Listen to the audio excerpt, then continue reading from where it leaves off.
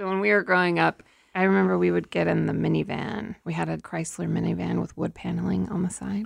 Yes. We would listen to this song in the car on a cassette tape. Do you want to sing it?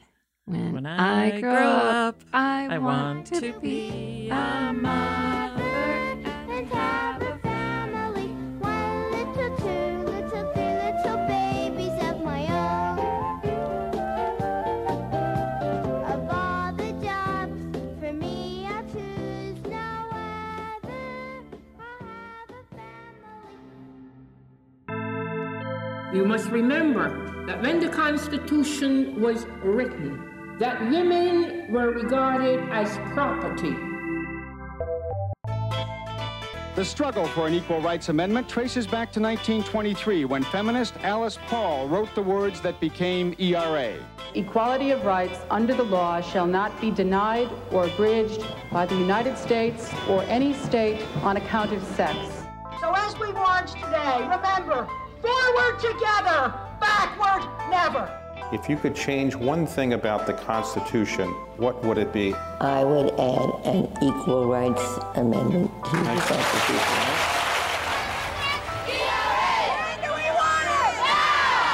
Election results from Virginia could determine whether a new amendment will be added to the Constitution. All right, with Democrats now in control of the entire state legislature, Virginia is poised to become the 38th state to ratify the Equal Rights Amendment.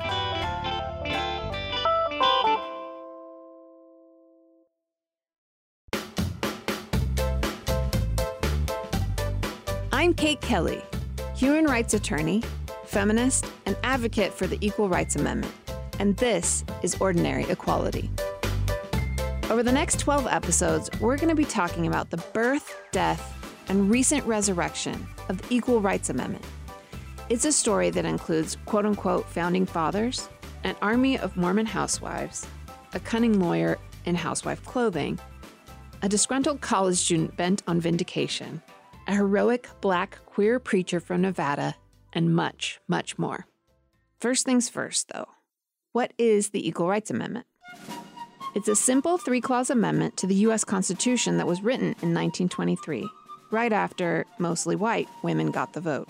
The main 2 clauses read, Section 1, Equality of rights under the law. Shall not be denied or abridged by the United States or by any state on account of sex.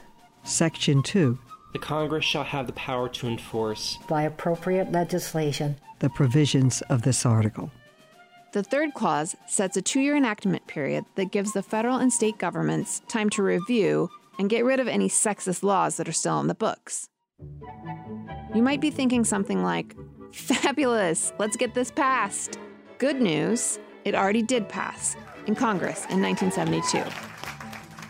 Bad news, amendments also have to be ratified by 3/4 of the U.S. states in order to be added to the Constitution. And that hasn't happened yet. You may also be thinking, wait, women aren't covered in our Constitution? Doesn't gender equality already exist? Spoiler alert, no. Gender equality does not exist in our country yet. Not from a constitutional perspective, and not in our society either.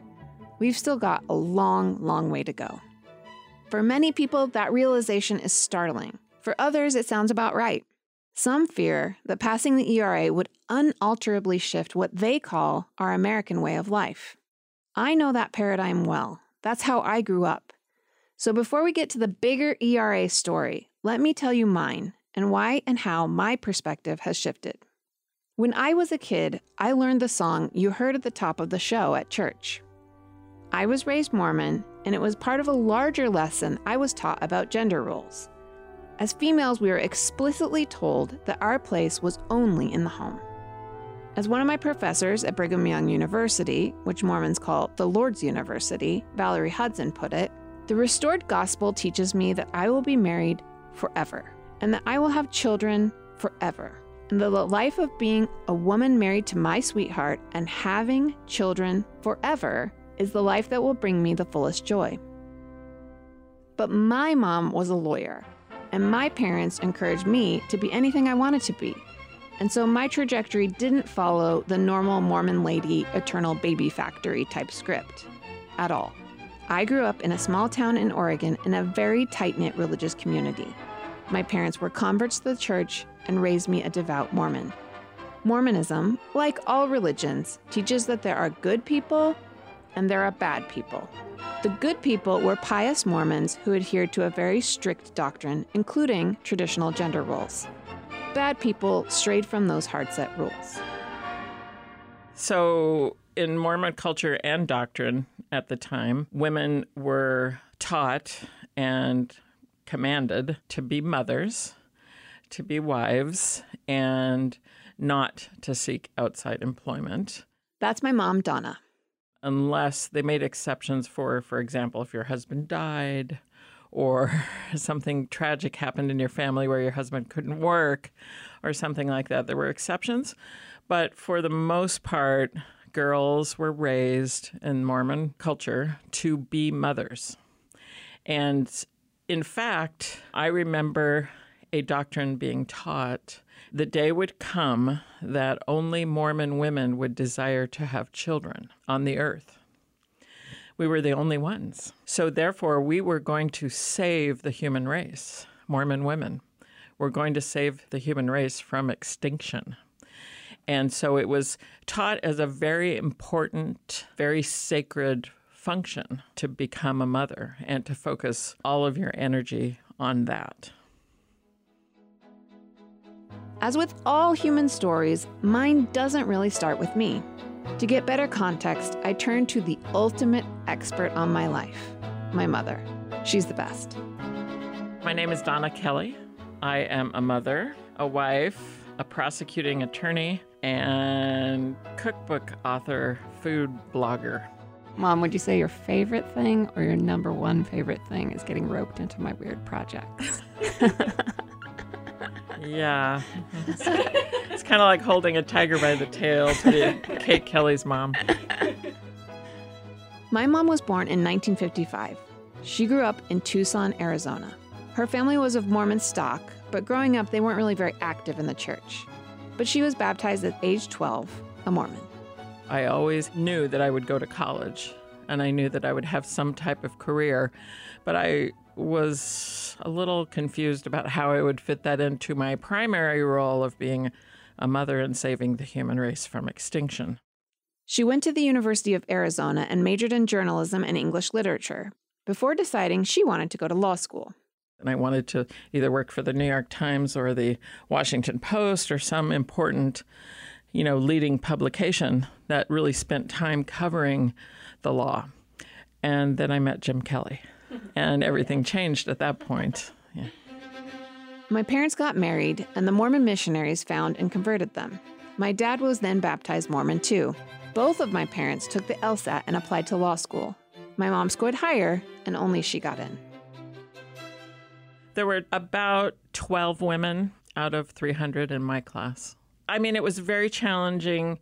It was very exciting. I loved law school. I loved, challenging myself, being able to think.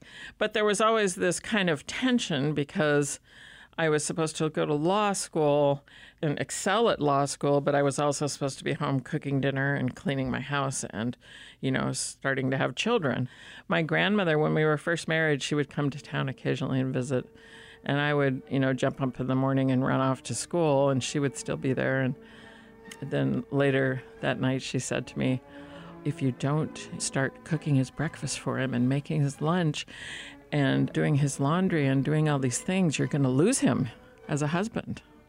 I mean, that was a very real thing. She was not saying it to be mean. She was really worried about me, that my marriage would not survive because I was doing these other things and not catering to him.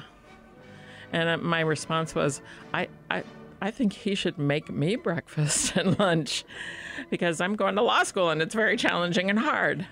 And that, she just had this shocked look on her face because would never in a million years occur to her that a husband would do those kind of things for his wife.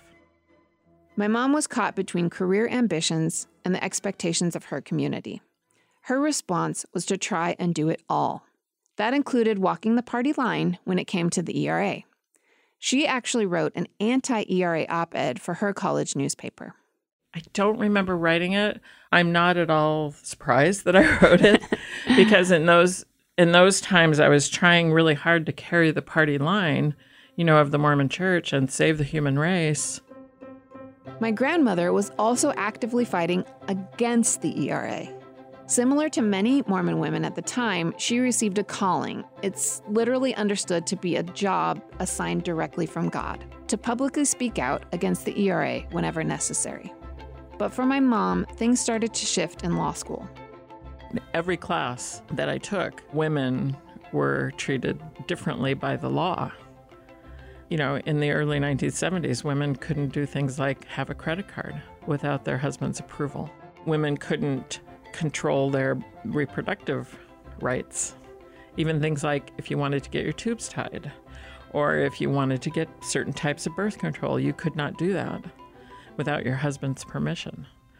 Let's not even talk about the economic inequalities that existed in those days. I mean, the law sanctioned discrimination against women. It wasn't just the olden days of the early United States of America where women were property and could not sign contracts, could not have their own bank accounts, all those kind of things. It wasn't that. It was it was then. It was happening. It was the 1970s. And many of those things still existed in the law. The law sanctioned them. The law allowed them. And so I began to realize that the Equal Rights Amendment would help fix those inequalities. It's sort of like Brown versus the Board of Education. Sometimes the law sets the standard, and then society changes to make things right, to right the ship, right?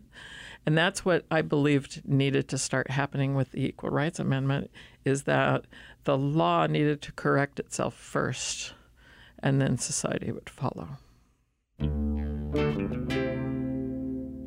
Then in 1982, the ERA basically died.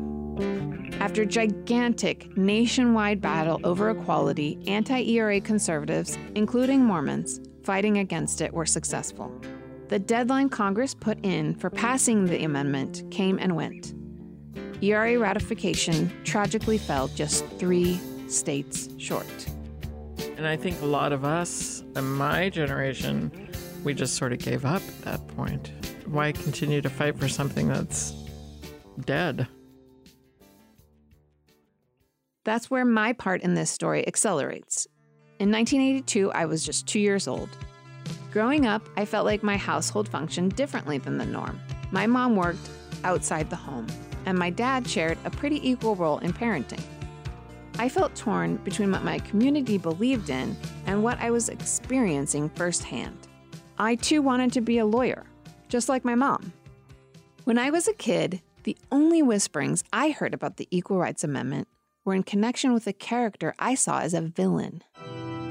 A woman who had strayed so far from the church that she had been excommunicated.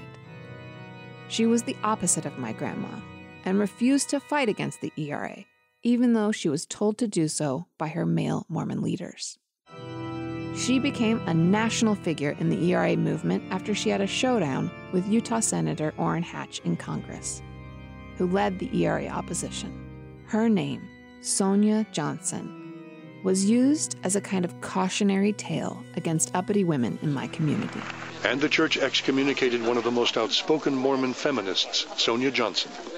They're interested in stopping me and stopping this organization called Mormons for ERA. They want us to leave them alone out there and let them get the ERA killed. And we can't do that, I prayed to never become so rebellious that I would distance myself from God like she did. Instead, I did everything I was supposed to do. I went to Brigham Young University, I went on a Mormon mission to Spain, and I married a man in the Mormon temple in Salt Lake City. Still, I never lost the ambition I'd had since childhood, and I decided to go to law school. I hoped my piety in other areas would make up for my sinful higher education. Just as it was for my mom, law school was a turning point for me. I took a class on constitutional history, and I realized for the first time that women really weren't included. In fact, we were actively left out of our own Constitution. And that's when I learned that the ERA actually does matter. I'm a lawyer, I'm also a podcaster, and I have lots of side hustles. Juggling all this can get confusing. I need a tool where everything is in one place so I can stay organized and always look professional. HoneyBook is an online business management tool that organizes your client communications, bookings, contracts, invoices, all that stuff in one place. It's perfect for freelancers, entrepreneurs, small business owners, and anyone who wants to consolidate services that they already use. Right now, HoneyBook is offering our listeners 50% off when you visit tryhoneybook.com/equality. Payment is flexible, and this promotion applies whether you pay monthly or annually. So go to tryhoneybook.com/equality for 50% off your first year. That's right, tryhoneybook.com/equality. Special thanks to HoneyBook for their support of this episode of Ordinary Equality. The Equal Rights Amendment should be seen as something that's necessary to get real equality for women. It also should be seen as like a flag in the sand, a rallying point to transform other misogynistic and patriarchal practices that need to be dismantled. And constitutional amendments have always worked that way. They've always worked as a signpost for where society needs to go. That's Representative Jamie Raskin. He was my constitutional law professor. Now he represents Maryland's 8th Congressional District in the U.S. House of Representatives. I paid rapt attention to the sections of constitutional law about gender discrimination, and I didn't like what I heard. It still seemed easy to pass and keep discriminatory laws on the books. Wasn't the Constitution supposed to protect us? We've had 17 amendments since the Bill of Rights, okay? And the vast majority of them are democracy expanding, suffrage extending amendments, right? They've been in the trajectory of freedom and equality and inclusion. The 13th Amendment abolished slavery. The 14th Amendment extended equal protection and due process to people in their states. 15th Amendment said no race discrimination in voting. 17th Amendment said we're going to extend the right to the people to decide who their senators are going to be and take that away from the state legislatures. The 19th Amendment was women's suffrage. The 23rd Amendment said people in D.C. could participate in presidential elections. The 24th Amendment abolished poll taxes in federal elections. The 26th Amendment lowered the voting age to 18. So all of these chart a course of expanding suffrage and democratic inclusion, but it's definitely incomplete if we don't have an Equal Rights Amendment. More on that to come. We'll dive deep on why this matters so much from a legal perspective. But for now, just know that my worldview was rocked. I remembered back to what I had been taught growing up, and I realized that my own church, my own mother and grandmother, had helped keep women like me out of the Constitution. And then I slowly began to realize I was a feminist, and I met other Mormons with similar perspectives. A friend invited me to a rally at the U.S. Capitol to resurrect a group called Mormons for the ERA.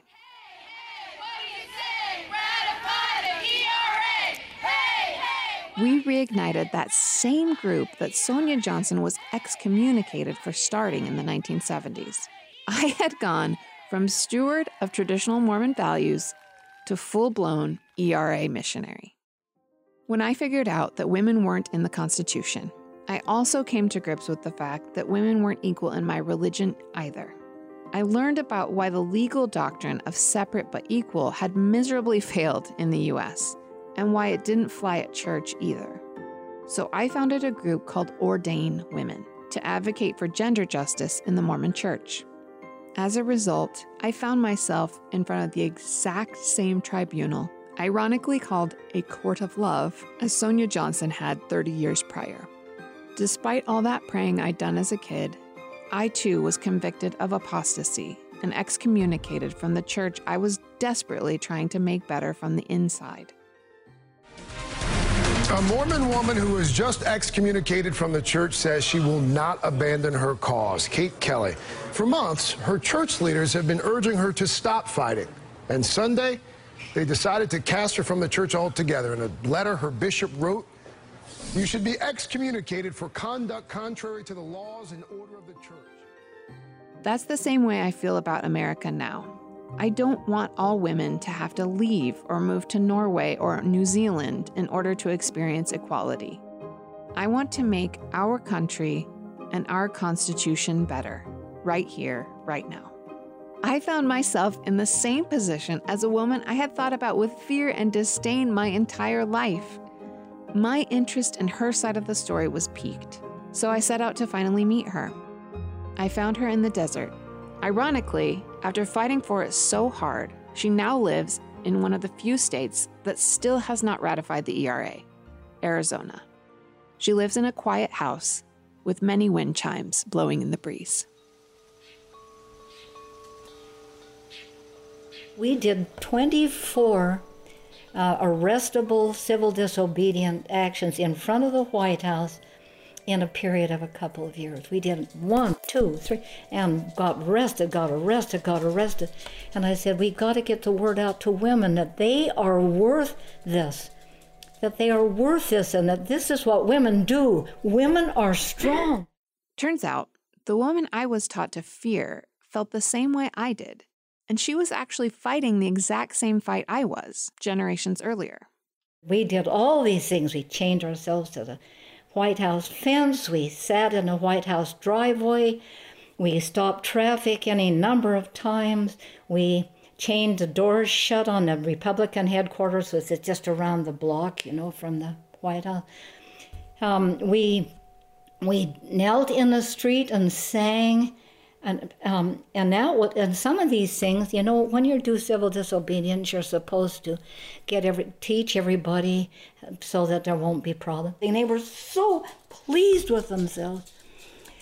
That's what the women's movement should have done. All the way along, we knew that. Get them to do this thing and see what they're made of, that they're not afraid, that they have such love. Damn it, they can't be stopped. So all these women, many of those women turned up in future actions, but they would never forget that. They'll tell their granddaughters, you know what, I sat in the middle of Pennsylvania Avenue for 45 minutes and we stopped traffic. There were many of us and we sang and I wasn't afraid. I wasn't afraid. Women are so afraid. How do you get over it? Eleanor Roosevelt said, fear is women's biggest problem. What we need to do is do something that scares us every day. If you've got a chance to do something that scares you, do it. Do it. At the peak of the ERA fight in the 1970s, there were literally hundreds of thousands of people marching in the streets to support the ERA. But when the first attempt to ratify the ERA died in 1982, many of the hopes of Sonia's generation died with it. The gigantic, nationwide, well-organized machine that was the women's movement in the 1970s lost steam and scattered into disparate paths instead of marching in unison. But as it would turn out, the ERA didn't actually die. It would just lay dormant for a couple of decades before rising from the ashes like a fierce phoenix, right when massive women's marches were taking place all over the country again and around the world. Every time we come to equality, we always parse words. Every time we're talking about someone has the same right as someone else, we're not talking about special rights here. We're talking about equal rights. And as I said before, the trajectory is moving in the right direction. And it's moving in the right direction because every time I have been in a discussion about equality, whether it's about racism, whether it's about sexism, whether it's about homophobia, every time we always parse words about whether or not someone has the right to equality. That's Senator Pat Spearman. She's an incredible queer preacher and legislator who helped raise the ERA from the dead in 2017 and get it ratified in Nevada, the first state to do so in almost 40 years. Due to the hard work of women like Senator Spearman all around the country who never gave up hope, there is a major possibility that the last state necessary to finally ratify the Equal Rights Amendment will do so by the end of January 2020. That's this month. We are currently living in an era of modern constitutional history. Can you grasp the magnitude of what we are on the cusp of? It is no exaggeration to say this would impact every person living in this country. The way that women are viewed under the law would significantly change. When any student picks up their pocket constitution in class to study more about our country, they will read about gender equality. Can you imagine? The ERA is not a stodgy remnant of feminist movements past. It could be the key to unlocking a world of opportunity for gender equity, establishing gender equality as an American value once and for all. To me, the importance of the Equal Rights Amendment is almost more the symbolism of it. 200 years after our country was founded, finally we say women are real human beings. Women are equal to men. And to me, that's the significance of the Equal Rights Amendment.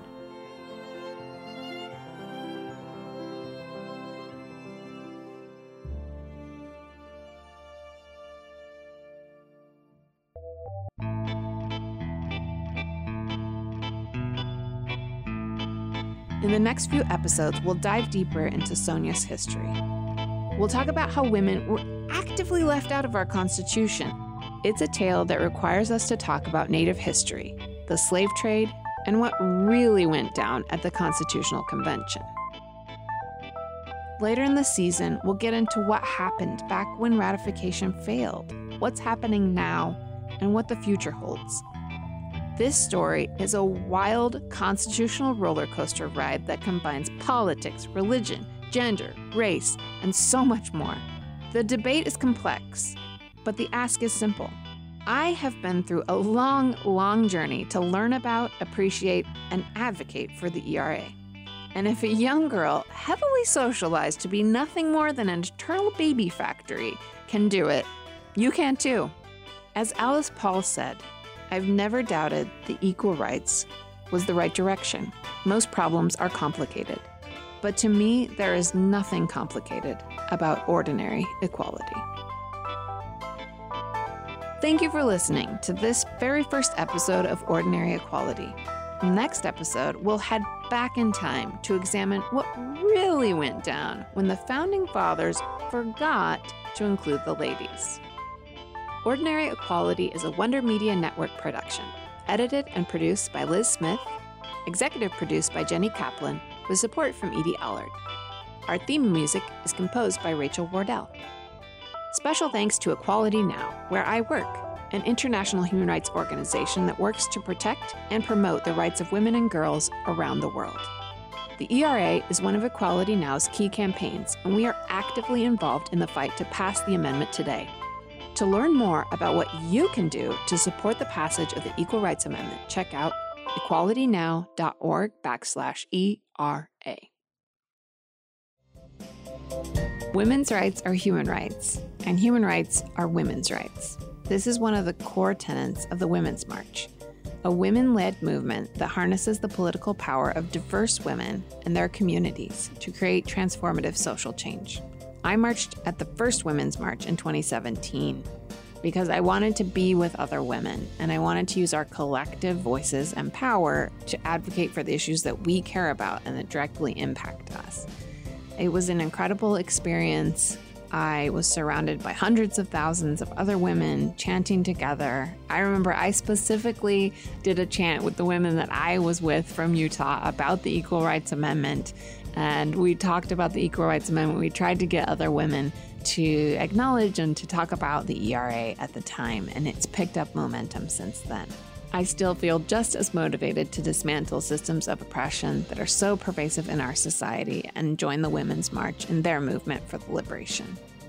Women's March has 8 unity principles, and they're all connected to the ERA in some way. From ending violence to protecting reproductive rights to workers' rights, every pillar of the Women's March is inextricably linked to the fight to ratify the ERA. In fact, one specific principle of the Unity Principles for the Women's March states, "We believe it is time for an all-inclusive equal rights amendment to the U.S. Constitution," and they have consistently backed the ERA.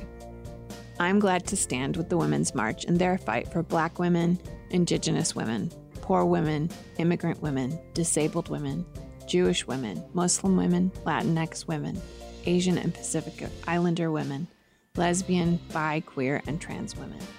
I hope you'll join me at the Women's March on January 18th. Go to womensmarch.com to RSVP for the march and learn more. I'll see you there.